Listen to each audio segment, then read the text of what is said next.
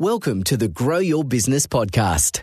Listen in as we discuss all things business, growth and marketing with business owners, thought leaders and entrepreneurs. And now, here's your host, founder of Roundhouse, the creative agency, Saul Edmonds. Hi everyone and welcome to the Grow Your Business podcast.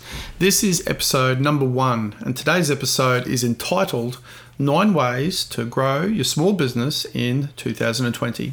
My name is Saul Edmonds and today I'm joined by Roundhouse co-founder Gillian Smith. Hello everyone and good morning, Saul. How are you today? I'm very good. Well, today, guys, we have put together a list of 9 ways to help your small business grow, to get more customers, be more productive and increase your business profitability this year. Okay, so what are these 9 points, Jill? Okay, well, the first point that we're going to talk about is, and first recommendation that we have is to set clear goals as regards to your profits. Yeah. Okay. So that's so who would you say are some of the people that you would use in your business to actually help you think about that?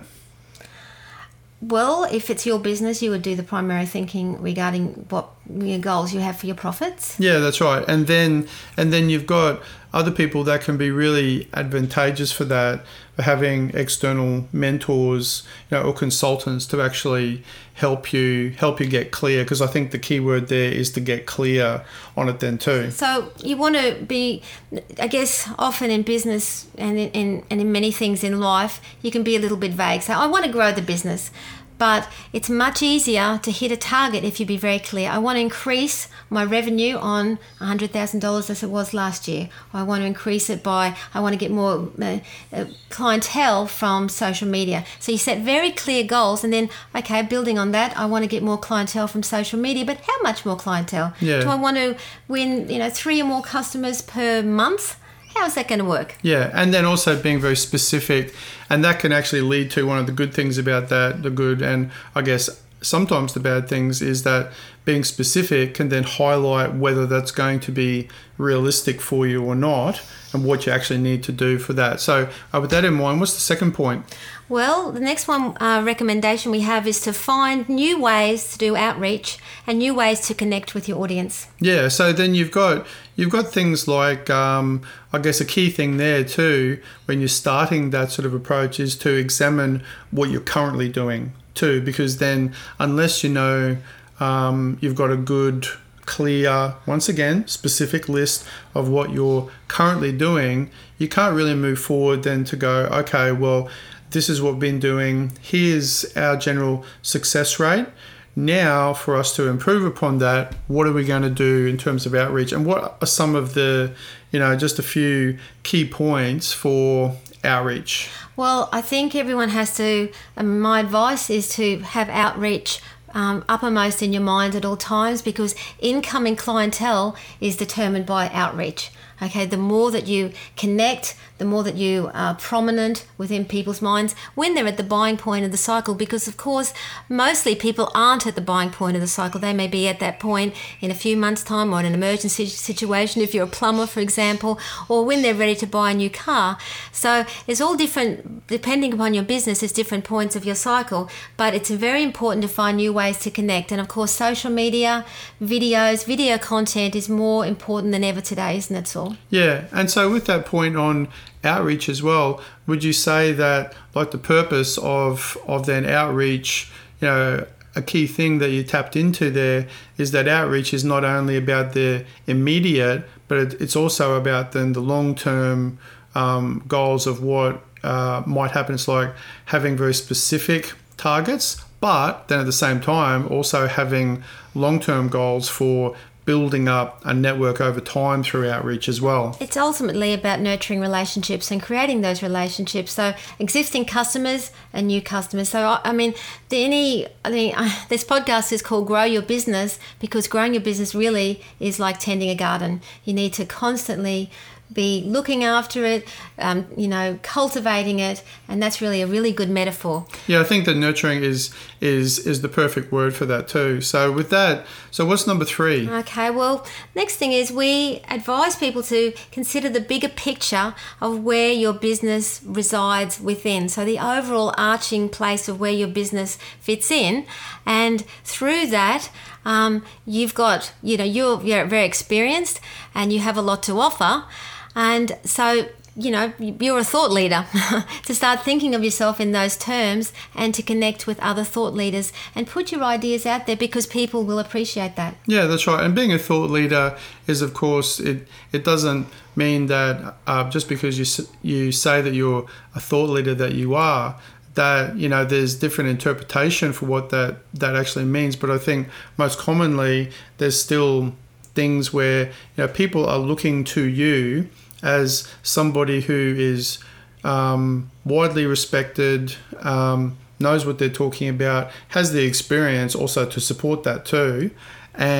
But that's one of those long-term things that you can start to, using that same word again, to I guess a nurture. 2020 goal also is to, get in. This is long-term. So if you really want to get your business to the, whatever your specific goals might be, there is no limit, but you really have to think long-term, but then in step by step by step.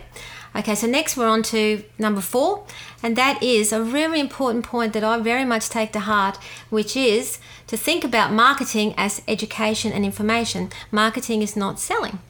Yeah. What are your thoughts on that, Saul? I think most people will go, what are you talking about? Of course, marketing is selling, but no one wants to be sold to. So no, that's right. It's reimagining those terms. Yeah, so there's a difference then between, selling and educating, obviously, too, because people want to, if they're coming to, anyone, maybe with the exception of, buying a product online, but even then, people want to understand.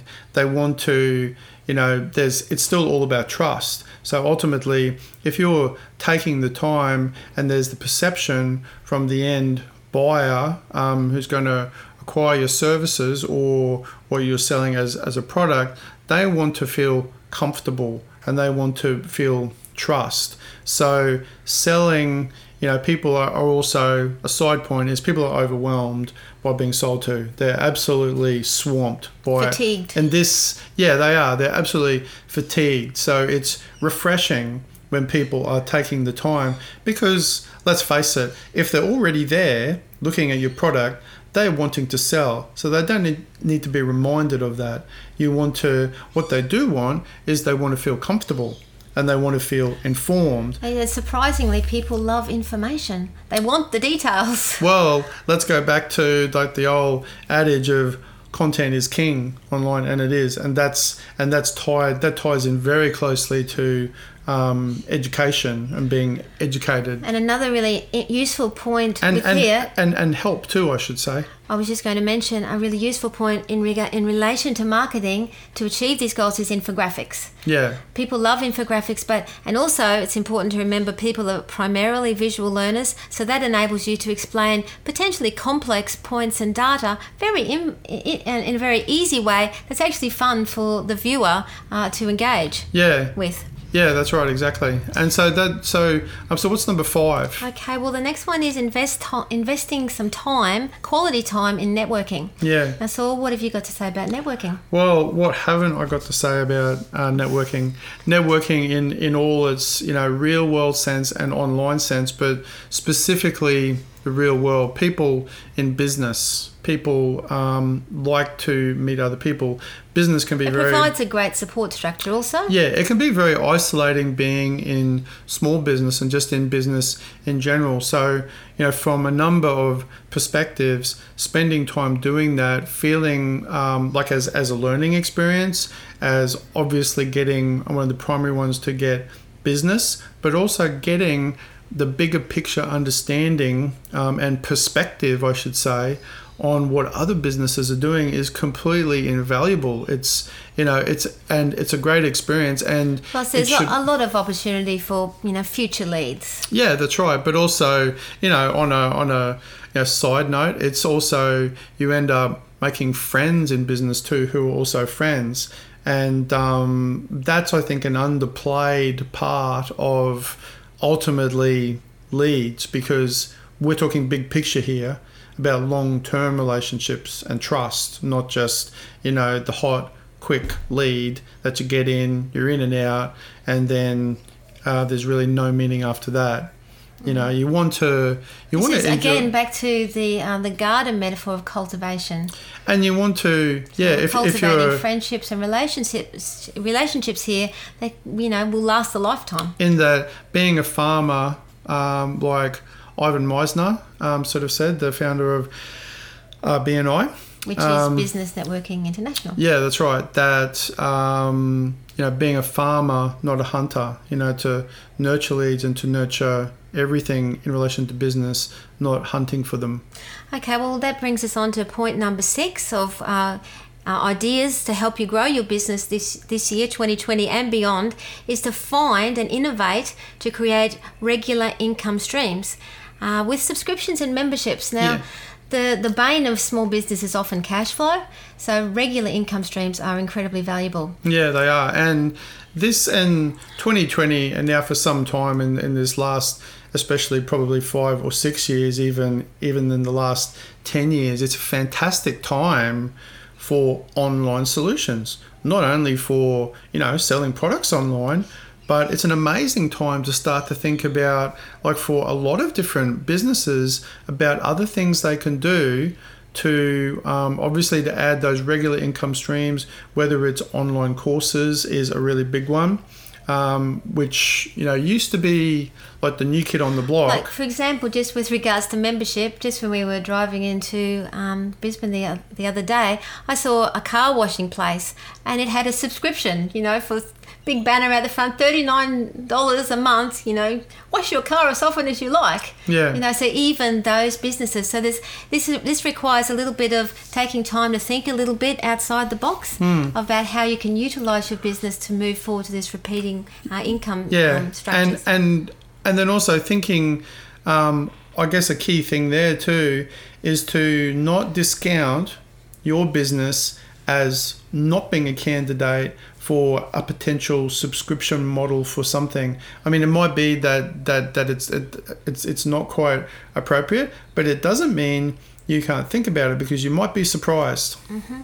Well, that brings us on to number 7. And number 7 is an oldie but a goodie, and that is to make blogging a priority. Now, so why is blogging so valuable for every business? Okay, so blogging is for a few points. From a simple SEO perspective. Okay, so just from, if you take everything else out, having a blog on your website, and I'll say the disclaimer here is that a regularly updated blog, not just a blog, but something that you use to actually add valuable content, not spammy content that people will actually want to read, is ultimately content that search engines want to read too. And it can actually add really valuable level of trust, especially if you're doing it regularly over time. It's just, once again, there's that same theme again of nurturing and farming that keeps on cropping up, so to speak, all the time. And that's, and what else would you have to say as a person who's had a lot of experience?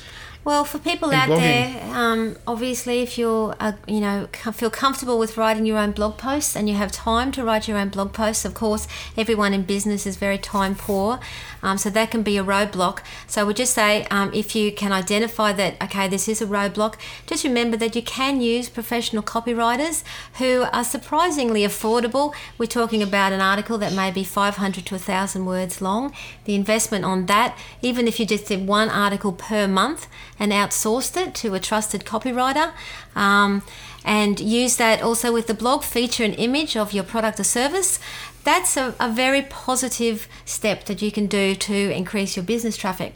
Okay, number 8 in the suggestions of ways to grow your business in 2020 is to sell packages of goods and services in addition to individual goods and services. Now, why are packages and innovations around the ideas of what constitutes a package a good idea, Saul? Yeah, okay, so this is something I know we had, and I'm sure a lot of other businesses struggle with in terms of feeling that that's going to be, that it might cheapen, services if you put things into a package. But I think the reality is, and there's a lot of evidence to suggest that many people, not everyone, but many people are just looking for a simple solution. They're busy too. They are busy too, especially if they're small business people, and many of them are, who might be then coming to you for services. They might be running their own business as well. So they are time poor, and they know what they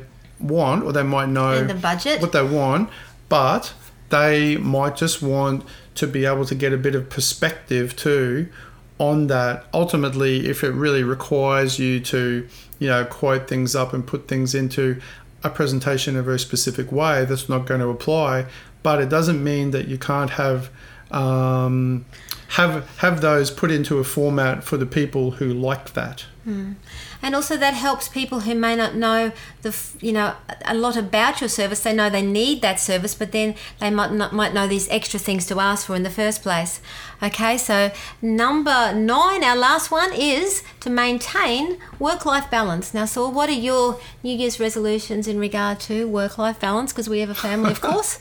Yeah, and like a lot of people too. Like we know there's a lot of people who run small business who have kids of various ages. There's a lot of other activity going on, and you want to, as much as you can. Running a small business is a hard slog, there's no doubt about it, but at the same time you want to, where you can, work out your schedules and what you do when, and then what you don't do as well. Having work-life balance, I think an interesting flip side of that is that, in my experience, trying to do that in the best way possible can actually have a really positive effect on making the time that you do your work more optimized, because then you have to, because you've set that up. And with that last point in mind, that's actually it again for today, guys. Thank you so much for listening to our first podcast. And we will see you tomorrow with the next episode. Thanks again. Bye, everybody. And goodbye. Bye. Thanks for tuning in to today's episode of Grow Your Business.